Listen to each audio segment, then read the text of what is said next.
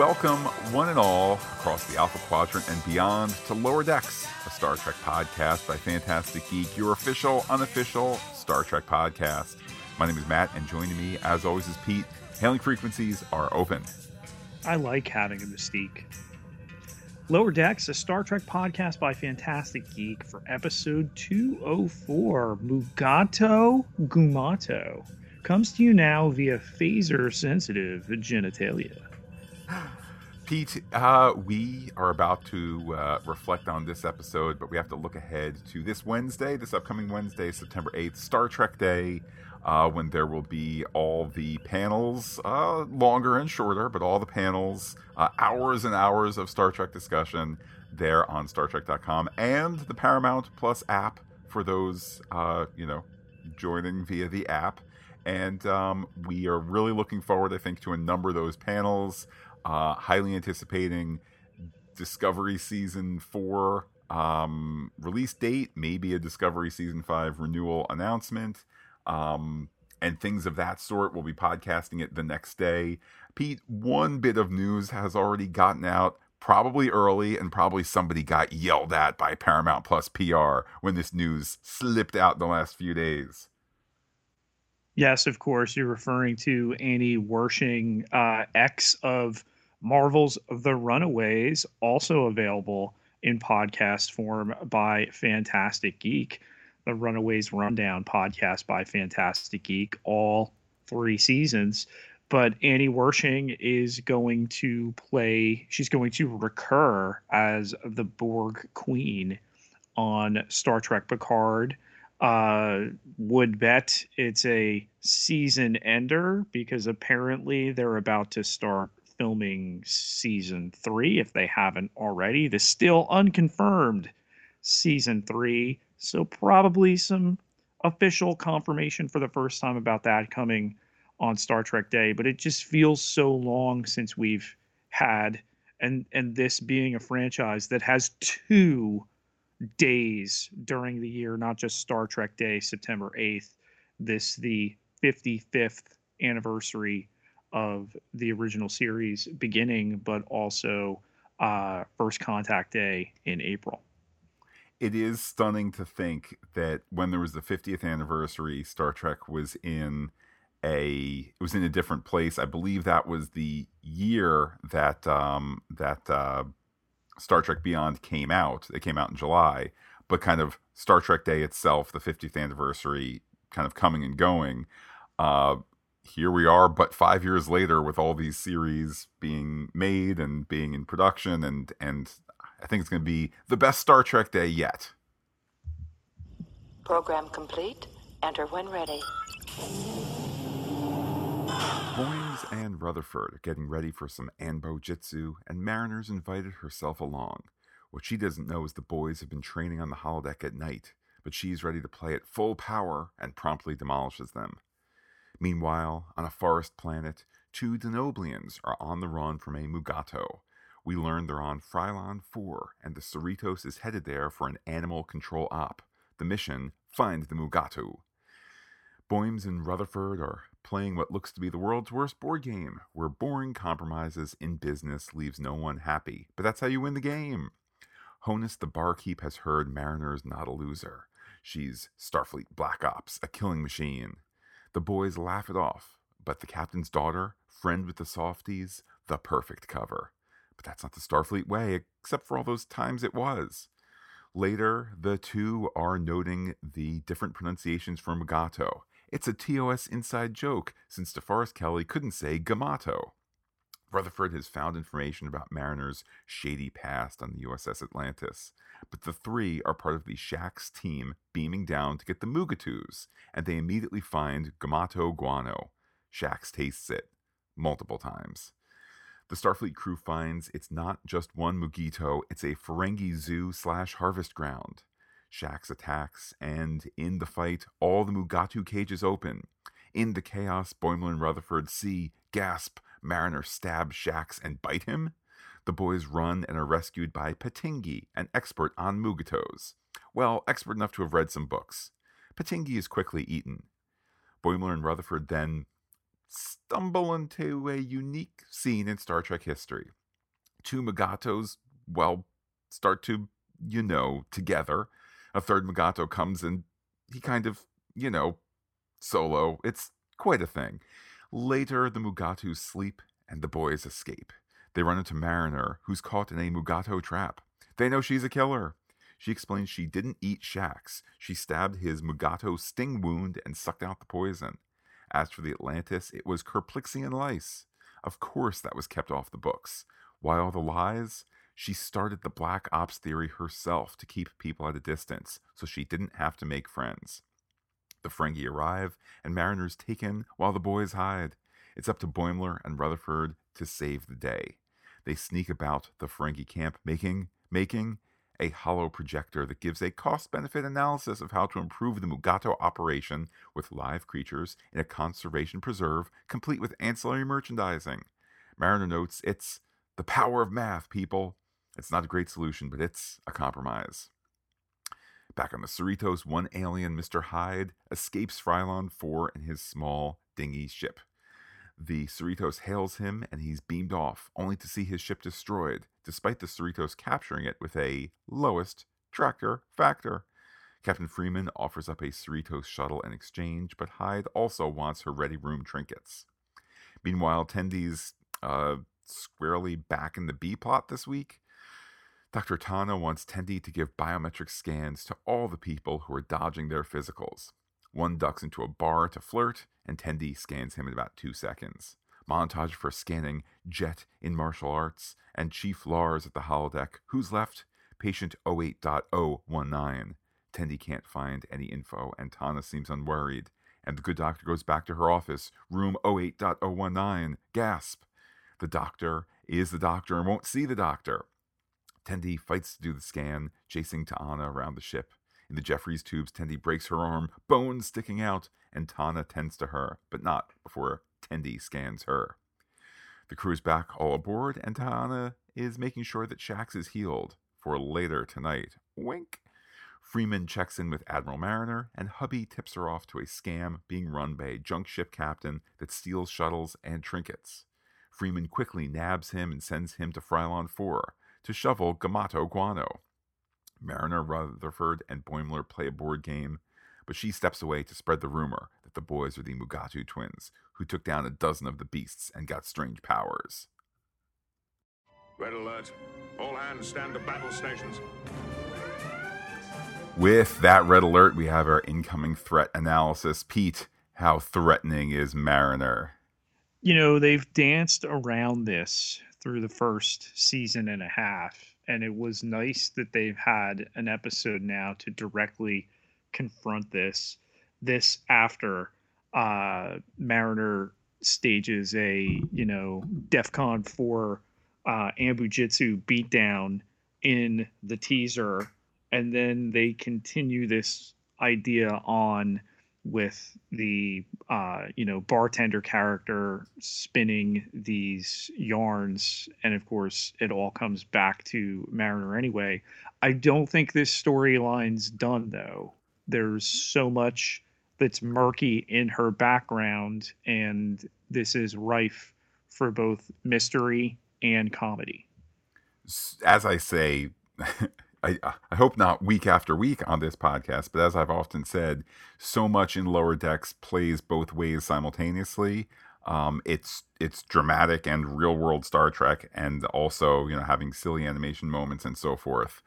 I think that's what we get from Mariner here. I lean towards the emotionality of her saying, no, it's just a front because she has difficulty interacting with people, and maybe one can infer as a military brat growing up, ship to ship and whatnot, she's just used to not making and keeping friends. So that's kind of that's where I lean towards it. However, if in the next couple episodes, we do, as you're suggesting, Pete, if we get more of her having this highly trained background, there's enough question marks to go, so wait, how old is she? How long has she been serving? Fine, she goes up and down on the rank thing all the time, so she's not a ensign the way other people fresh out of the academy are. But it's kind of like, at what point are there enough question marks where you go, this is not a joke? There's a larger story here. Yeah, and the trope of Starfleet Black Ops, Section 31, and that Boimler and Rutherford can cite chapter and verse of, well, except for the time that Tuvok did this, and with the Maquis, and this, and that they're as aware of these instances as we are, except for the people that aren't aware, you know, and Philippa Georgiou and everything else. So, it's obviously it's a retcon to what had happened prior to uh, Section 31 and this idea that there are spy organizations in military organizations. But, we've never had the humor with it until this series. Pete, we add to the list of threats. I think reluctantly we add to the list the Mugatos. They're just trying to do their thing, and boy, we saw some things. But they are only threatening us because we, the humanoids, have threatened them. Again, a tried and true Star Trek trope, and that's why this works in terms of an endangered species, something that there's a lot of mystique surrounding, and then you throw in all the pronunciation gaffes in terms of the way that that works. And this was just rife for parody. And oh my God, did they take it to a place we never ever thought Star Trek would go? And it was hilarious, and I'm here for it. I must confess. I mean, I know I've seen A Private Little War, the TOS episode. I've surely I've seen it bunches and bunches of times. I know that in an interview with TrekCore, Mike McMahon noted, watching A Private Little War again, we were digging into it in a new way, and how, what's the quote here? Nobody decided on a consistent way for the actors to pronounce Mugato. They didn't go back and reshoot things, maybe because the actors were getting prickly and so forth. But just this idea, I now have a new old TOS episode to go back and watch, or, watch it with new eyes and watch for these mispronunciations. But it is this iconic monster from the show, and to go back and, kind of get more, Pete, we'll pause that one scene for a second in our discussion, but just to get the Mugato not as a stuntman in a hot suit out there on location, but instead you can animate it as what we kind of always thought it was, in terms of the ape-like, the lizard-like actions and whatnot. Great use there. Yeah, and to dive deep into it in this episode, the endangered nature. I mean, the minute we see them and they're being tormented by Ferengi with whips, to understand that. And, they just want to wander the space jungle, and love one another and watch some loving each other. Pete, was a threat to this episode how that would be shown? I mean, surely there must have been discussions. There must have been a very locked in conversation. Like in the pre-production process. Okay, certain camera, quote unquote camera angles are approved, and what is shown in frame and what isn't. Surely they must have said, and this particular action can appear on screen for 15 frames, 20 frames. Like, it must have been down to a frame count, just in order to walk the line where, worst case scenario, it's not the South Park freak out of late 90s, early 2000s, and ban the t-shirts and it's national news and all that. Like, you don't want it to go quite that far, but surely there must have been a really serious discussion about some of the silliness in this episode. On a streamer, I just don't know. It would be different if it was a situation where Star Trek was over the air. But as we had this discussion off mic, I said to Matt that the template was established, as you just mentioned, by South Park, and then sent him the clip of Eric Cartman and a dog from 2001. I didn't realize it was from that long ago. That pretty much established how far they were allowed to take this. Regardless, I don't think either you nor I were offended by what we saw, but certainly I would. Is this the most shocking sexual content in a Star Trek episode? To my eyes, it might be. Love is love, Matt. Pete, love is a right. Healthcare is a right. In this episode, the threat of, I guess, the crew or some crew members meeting their minimal obligations to get a a physical by way of a 2-second scan. That is a threat to those who are dodging it.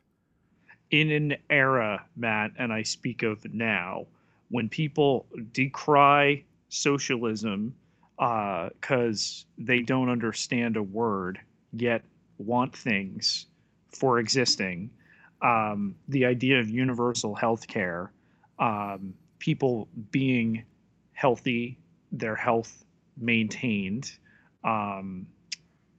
here to push back on that in a Star Trek episode, that there are people that are dodging their physicals. We've seen this back to the original series where Kirk was constantly too busy or just didn't have the time, and then McCoy was too busy because he's the chief medical officer to run his physical, and oh my god, he's dying of whatever death syndrome that there's no cure for, that there's a cure by the end of the episode. My only complaint with this idea is that they backed into 2 Dr. T'Ana episodes in a row. Now, don't get me wrong. I want all the Dr. T'Ana I can get, but that they've leaned a little too heavily into the vacation cat stuff. Okay, last episode it was, all right, wants to play in a box, doesn't want the libido post, and then this episode, running away as a cat in the Jeffries tubes. I think that's a fair criticism. It makes me wonder, maybe has this episode been released in an order different than intended? That's not a fair point. It's not to portend any trouble ahead, but like clearly last week's episode dealing with the return of Shax and whatnot, that kind of, I think, was logically the 3rd episode. But again, you might sit and go, hey, we needed to re-record the dialogue for episode 206. Or, hey, there was more animation to, we didn't whatever, we had to delay an episode. So what do? This one's good to go. You move it up. Oh, the worst thing in the world in finding that as a solution is you got 2 cat-related C plots. Okay. That's, if that's part of the solution, there's worse things, certainly. Ferengi poachers, human. Yeah, nice to have that. I mean, Mariner calls it out, the last outpost style of Ferengi. It works in a bunch of levels, as, once again, Lower Decks so oftentimes does. We kind of get to have that Season 1 TNG style Ferengi, and we get to have the energy whips and kind of all of those things that are, iconic and bad, but badly iconic and wonderfully iconic and all of that. Also, it's a reminder, not all Ferengi are the same. Not all of them are in that Quark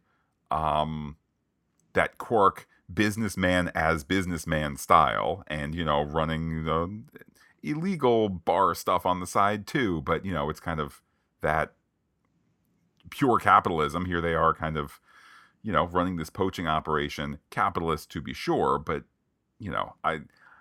they're great as a baddie, and frankly, I love that the solution is here's how to, it's a cost-benefit analysis is what it says. That's the solution. Run your business better. You're not necessarily, at least in the Star Trek telling, I mean, yes, the Star Trek ideal, the Federation ideal is no capitalism and no money and so on and so forth. However, what's kind of subset number 2 for the Star Trek ideal? Live your life how you want to live it. And that might not be the way I think you want to live it. And here's a better way. Here's a cleaner way. Here's a more safe way to run your animal operation, not through poaching, but through conservation. It's a Star Trek moment. This being the first episode of the second season that hasn't mentioned the Pakled as a threat. And the Ferengi, I think, on a very similar path. And it'd be interesting if we could talk to the writing room. Was there ever any thought, let's make the Ferengi the threat instead of the Pakled? The path that the Ferengi were on very early on with the Next Generation, hence the last outpost, call out in this episode, but turned into the joke that they largely remain, and an effective one at that, within quote unquote serious Star Trek. And the fun that we have with Quark and the other Ferengi, particularly in Deep Space Nine. But to get this other side here, to get the merciless whip wielding Ferengi that it was hard to not laugh at and actually feel threatened by in the Next Generation, particularly early on. And I think it works here for a variety of reasons, including the way things are written. It's not that we are greatly increasing the threat of the Ferengi. It's a planet that already has the space static, so beaming down and communication will be an issue. And then they further have a signal dampener. There's clearly been a concerted, although quiet, story effort to kind of say, normally Ferengi operating with whips and no visible attack ship in space and so forth, normally the Federation would roll right over them, but they have these couple things to their advantage. Add to it the accidental release of all the Mugatos, and thus you have a story. Pete, also on this list of threats, especially when we talk about, I guess, quasi-capitalistic rascals or thieves, is the creature known as Mr. Hyde. That he's hanging out with the Ferengi. Of course, he bails on them. It seems as if the Federation done him wrong, and then it turns out, of course, this was all a phishing scam. Again, it's something that could play in all of Star Trek. Yeah, it feels like a very TOS TNG subplot here. I don't know. It is what it is. I like that he's just out there a scamming, and I like that for Freeman there's no lasting impact. Quickly they wrestle him on back and do the reset. And Pete, he's well punished shoveling the Mugatu poo. Surely a fate worse than death. And then lastly, Matt, that brings us to patient 08.019. Yeah, it's a fun bit of story business that the doctor shall not submit to doctor tests. And as you said, it's also been explored in Star Trek before. I think, too, perhaps it's evidence that they want to be giving interesting story points to that secondary. I know she's not technically a bridge officer, but the command crew getting some story love there. I think it's also, I don't know to what degree they're like, ooh, it's doctors and nurses denying the science. I don't know that that's baked into the T'Ana subplot, but I think it's there for the reference made if one wants to go find it. No new idea that doctors make the worst patients, and to have Dr. Tana acknowledge, oh, that was quick. I don't know why I put that off. The whole point of it there. And thank goodness she's not sick.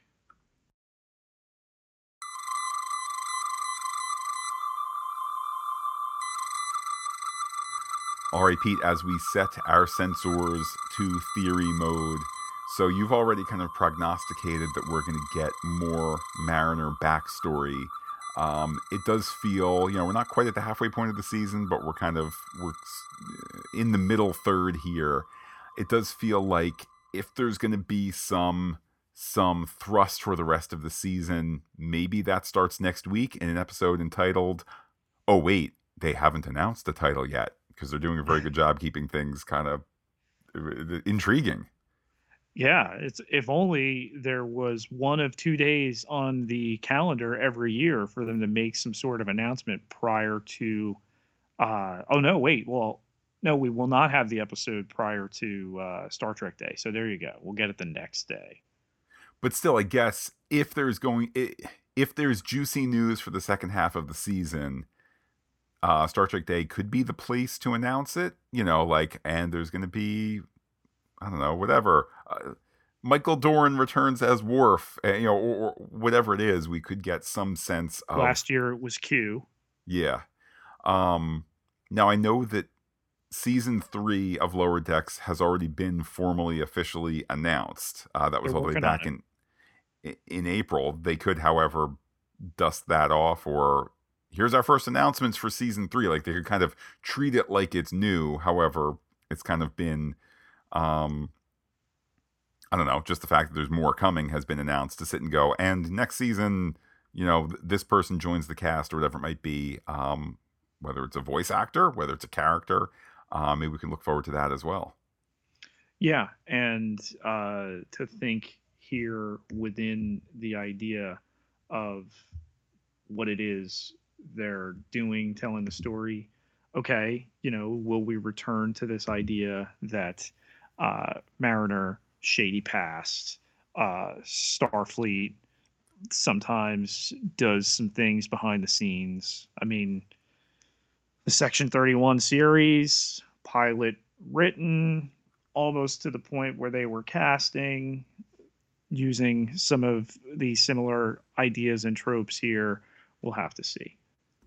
Pete, what other theories do you have in your mind as we look ahead into the future for the USS Cerritos? I mean, it could only work as a gag, right? The Ambu Jiu-Jitsu.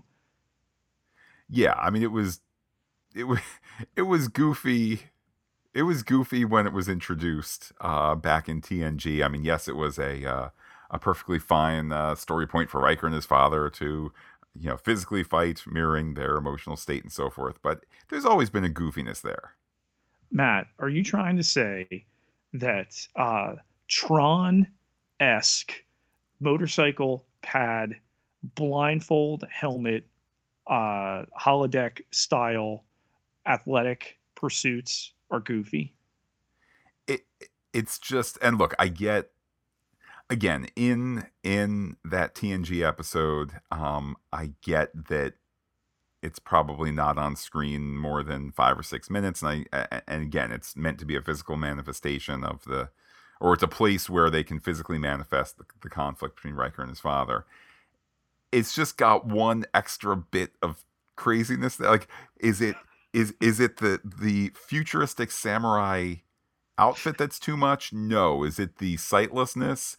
Nah, it's a weird Star Trek future. Is it the light sticks that are also attack stick? Like, there's just one little extra bit there that's a little bit too much. Too much in a good way, but I mean, enough that's the joke. It is kind of so. It's not, Picard fencing or go on the phaser range. It's sightless samurai laser beat sticks. I guess laser tag would have been a little passé at that point. The Denoblians, Matt, at the beginning of the episode, who puff their faces out, presumably to scare away the Mugatos. Did they buy it? Maybe they did. I guess I hadn't stopped to think of it in that regard. I mean, we neither see nor hear from them again. I guess ultimately the story response is they're there just to help sell the threat and to be a callback to the Denoblian species. They're not ultimately important enough. Like, are they on the other side of the planet and this is the planet of the Mugatus? And they're on the other corner from where the Ferengi are doing bad things. I mean, that's probably the implied answer, but Yeah, if I think back to what was his name, the scientist that wasn't a scientist, Tigley, what was his name? Um, Patingi? Patingi. Yeah, I mean, if Patingi bought it, then certainly the Denoblians may well have. Well, let's talk about Patingi here, this renowned biologist who has 5 books on Mugos. um, I think the second most shocking thing in this episode was how quickly he bought it. I mean, the character design is fun. I think that's Paul F. Tompkins that's doing the voice. So I mean, not that it must be an important character if you're going to give a more famous person versus a less famous person. Side note, Pete, did you know that Tom Kinney, the voice of SpongeBob SquarePants, is one of the frequent guest stars doing a variety of the smaller roles? Like he's part of the recurring voice cast of this show. Yeah, I mean, listen, the guy's got ability. Why wouldn't you want somebody like that in a stable of, recurring performers? But yeah, I think to have Patingi there as, again, is it there for a gag? Is it there for a Star Trek commentary? Is it both? I'm not quite sure that I can go with one or the other or both, but here he is, the faux learned man who read some books once and then buys it from his own haughtiness. I mean, I guess, Pete, if there's a lesson, the lesson is make sure you are very informed about your decisions. Patingi rules. Um, the thing with the Black Ops trope and Mariner, I look forward to when this series is all said and done, that we'll be able to go back and look at the resume of Beckett Mariner and note all these ships and places that she's served. And we fill in again here with the Atlantis, on which half of the crew disappeared and the ship was lost, turns out because of space lice. And once again, here I am risking repeating myself. Once again, it's something that is existing in that lower decks in between space. If they can space scan a ship to get out the warp particles, a la the I'm blanking on the name, the Picard Die Hard on the Starship. Is that Starship Mine? Is that the episode? Yes. The name of it? Okay, so like if they can space scan away the space warp particles, which also will kill all living things, they can't do that for space lice. I mean, that's where you're saying, well, but according to canon, fine. The story also just wants it to be that the ship was lost. If we take it at Mariner's statement, could it just be that this is all too gross or whatever? The Carlaxian lice don't get scanned away. Whatever it is, fine. You can come up with story reasons. It plays as a joke. It plays as, no, Mariner is nice. Now, that said, if nonetheless the show is setting up, the show which can go serious, right? We saw that certainly at the end of last season. If you're setting up some sort of usual suspects reveal that we're meant to chew over this theory and go, oh, no, she's nice, and it's the space lice thing is a joke. But we're going to have a usual suspects moment where, no, Commander Beckett Mariner goes undercover as a schlub and then occasionally gets pulled out of the faux ensign role that she plays to go, be the James Bond of Section 31 or of Starfleet Black Ops or whatever. That's possible too, and that would be frankly, that would be a fun season finale. And maybe it's, well, now Commander Beckett Mariner is now leaving the ship for whatever reason. What is your pronunciation for the endangered species in this episode? I say Mugato. And you say Mugato, I say Gamato. How about that Gamato fresh, tangy dung that Shax eats at least twice? Let me put it this way, Pete. I'm reminded of the audio commentary track for the second Austin Powers movie, where they discuss in the commentary track how much discussion they had in figuring out in the scene where Austin Powers drinks the poopy water, thinking it's coffee or tea, Do they show him actually drinking? Like this was, this was all a big discussion here. I was thinking of that in this episode where I believe certainly the second time he tastes it, and maybe the first time as well, you don't actually see poo in the mouth. You see the finger headed towards, and then, certainly the second time it's this great cut to Mariner, and it's this very animated, wide, eyes wide open kind of reaction. I don't know why one would do that, but I guess that, Shax as a Bajoran, maybe somebody who grew up with less technology and obviously more of a spiritual side, more of a connection to nature. I guess this is just what one does, and I guess better Shax than me tasting the Mugatu poo. There is that coffee that's actually only made after some animal in Africa consumes the beans and then poops them out, that only Oprah can afford. So maybe that's how Raktajino's made. Who knows? On those Mugatos, Matt, are they horns or are they tusks? Is there a difference between a horn and a tusk? I don't know. I'm going to search that right now. Difference? We've never seen what was done with one of them by one of those species before, so who knows? Is it something else? Pete, according to the first return search on Google, tusks are made out of enamel, horns are made out of bone and keratin. Pete, I would say that the way we saw the feature treated in this episode, it is definitely being treated like a bone. I have no response to that. Incongruous, Matt, within this episode is that it suddenly started raining as soon as the Mugato stampede happened. Did I miss something? I think that you did not miss something. I think instead you saw some great atmospheric animation there to up the ante emotionally, and the chaos of the scene and all that. Straight out of Jurassic Park. It only rains when the when the T-Rex starts to get loose. Was James Kirk really attacked by a Mugato, or did something else happen?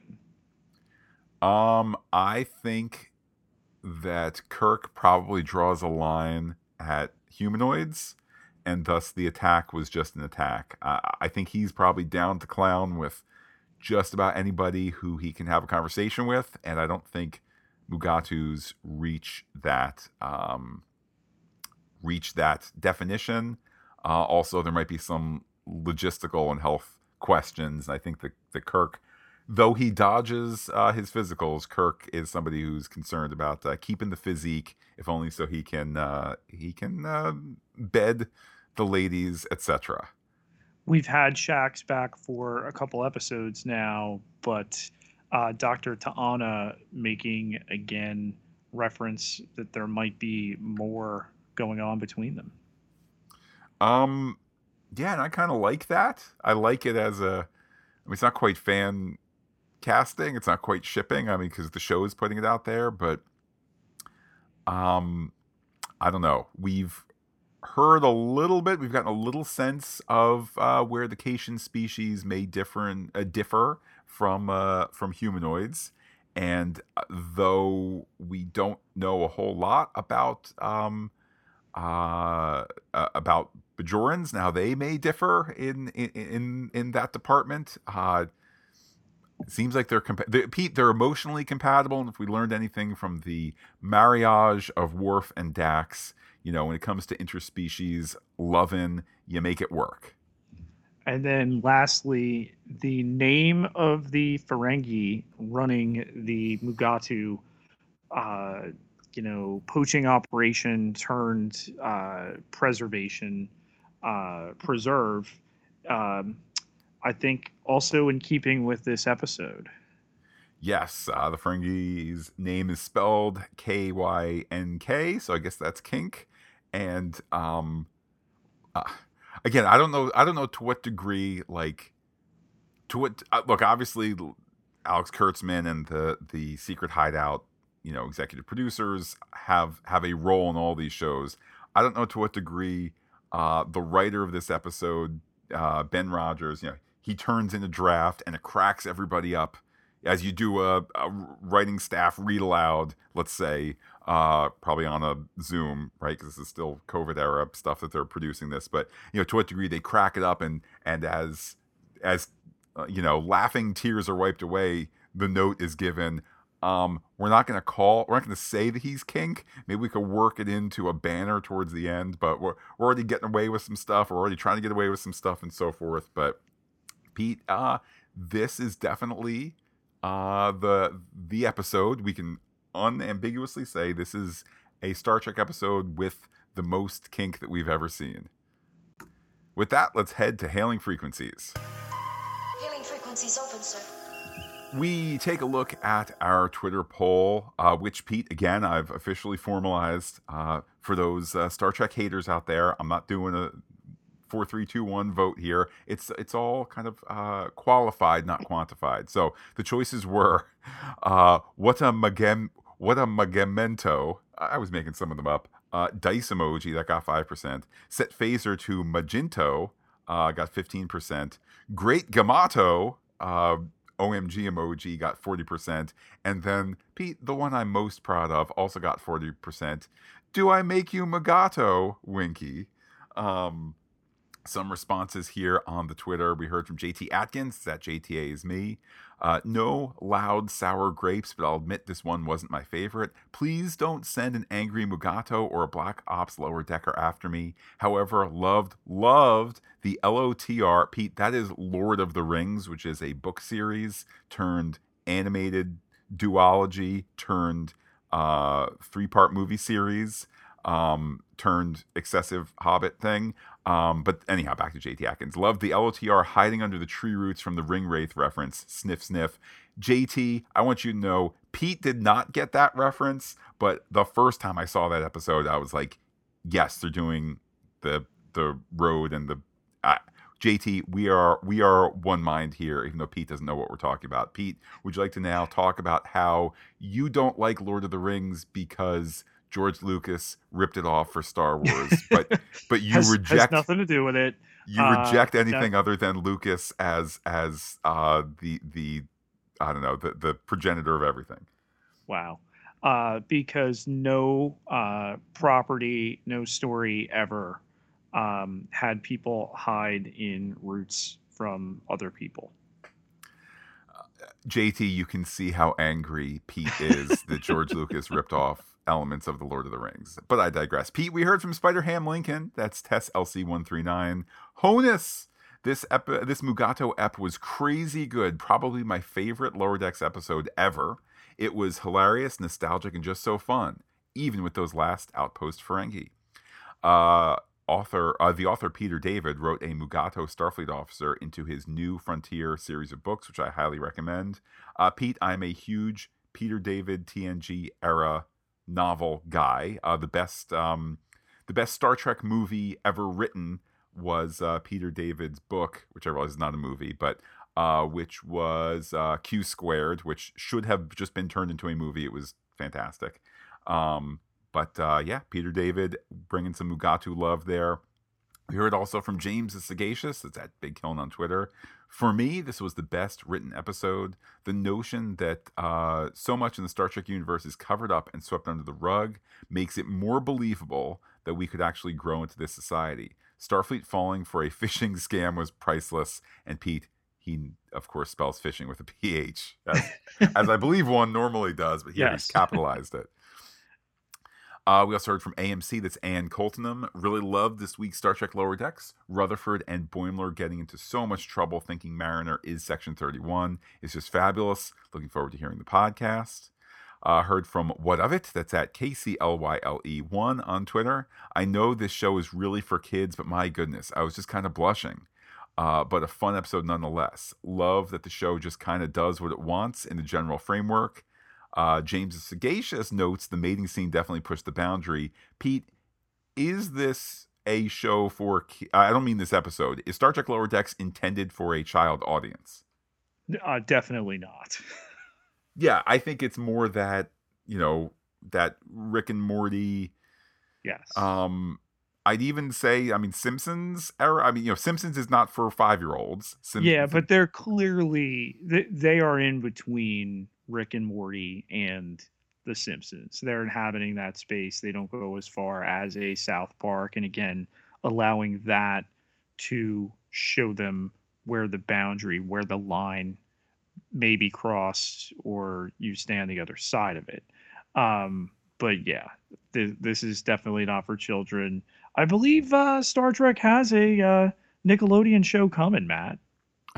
Yeah, and I think that's, we're going to get this doubtlessly repeated on Star Trek Day, but just the notion that with Prodigy arriving, they'll have truly child oriented animation. They'll have kind of, let's say, teen and adult oriented animation with Lower Decks. They have the full-on nostalgia show in Strange New Worlds. They have the new cutting-edge, Game of Thrones novel for TV in Discovery. They have the more mature Picard that's reflecting and contemplating and so forth. So it really is something for everybody.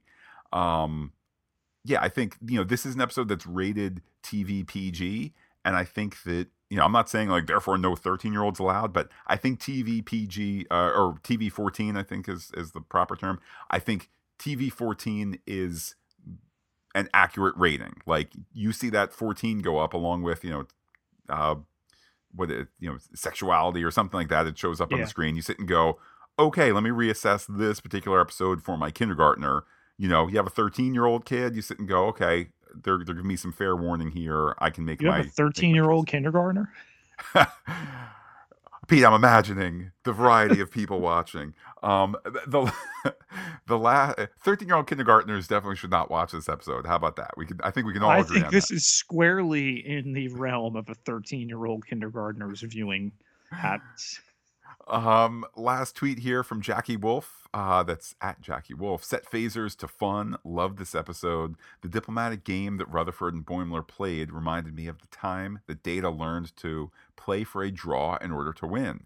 One lingering question, now that Shax is back, what is Kayshawn's role? Pete, we saw Kayshawn in the medical montage. I will leave that to you, Pete. Jackie, who, by the way, in her Twitter picture there is in a Starfleet uniform. I don't see any rank on there. Maybe she's Black Ops, but Pete, she's an officer. You're an officer. Can you give her an answer? What's Kayshawn's role? I asked the question last week. We had Shax back, yet Kayshawn is on the bridge as the assuming security chief. I don't know. We need a story. We need a is technically Kayshawn been pushed to the lower decks? Is he now security personnel? We need this episode. We've seen before, let's say with the Mariner Mystery Season 1, how they don't always do story service week after week to the thing that we're wondering about, but it's not that everything is a throwaway. It's not, where did Lieutenant Kyle go? Oh, he's not in the next 5 episodes because it's the 1960s. No one cares about continuity and things like that. Are we setting? There you go. Are we setting up an episode to resolve this? I mean, it's a very fair question. We had the introduction, we had the return. Are we setting that up in the next couple of weeks? The show to this point has answered the questions that it's posed, so I can only imagine that that's coming. Well, Pete, this podcast episode, and indeed all of them, made possible by those who support us on patreon.com/fantasticgeek, making sure that we can continue to trek ahead to hopefully answer some of these questions. Everybody who contributes gets access to exclusive podcast content. Takes just $1 a month to get you behind that door. And can't contribute this month, get yourself over to Apple Podcasts. Leave us a rating in seconds. Leave us a review. Takes a little longer. We especially need it on this brand spanking new Lower Decks podcast by Fantastic Geek feed. That support always appreciated, knowing that we are listener supported. Pete, we have a lot of Star Trek to talk about in the next week, what with Star Trek Day on the 8th and then podcasting Lower Decks 205 on the 12th. So how can people be in touch with you to talk Trek? You can find me on Twitter at Peter, Pieterjkalar, Ketelaar, 12,081 followers. Can't be wrong. And while I'm personally on Twitter as Looking Back Lost, do me touch the podcast comment on fantasticgeek.com. Check us out on Twitter, Instagram, and Gmail. But wait, Pete, there's more. Facebook.com/fantasticgeek, all one word with the P and the H, like it today. So whether you are listening on the Pop Culture Podcast feed or the Lower Decks feed, we will be talking more Star Trek almost assuredly on September 9th in the basking in the post-Mugato glow of Star Trek Day on the 8th. Wow. And then, of course, on that Pop Culture... I'm just going to watch. There you go. And, of course, on the Pop Culture Podcast feed, we'll be talking What If Episode 105 as the week concludes as well. So, got our Marvel, got our Star Trek, got our more Star Trek this week. With that, Pete, I will say adios to all our listeners and give you the final word. Give me 20 cc's of space, all right?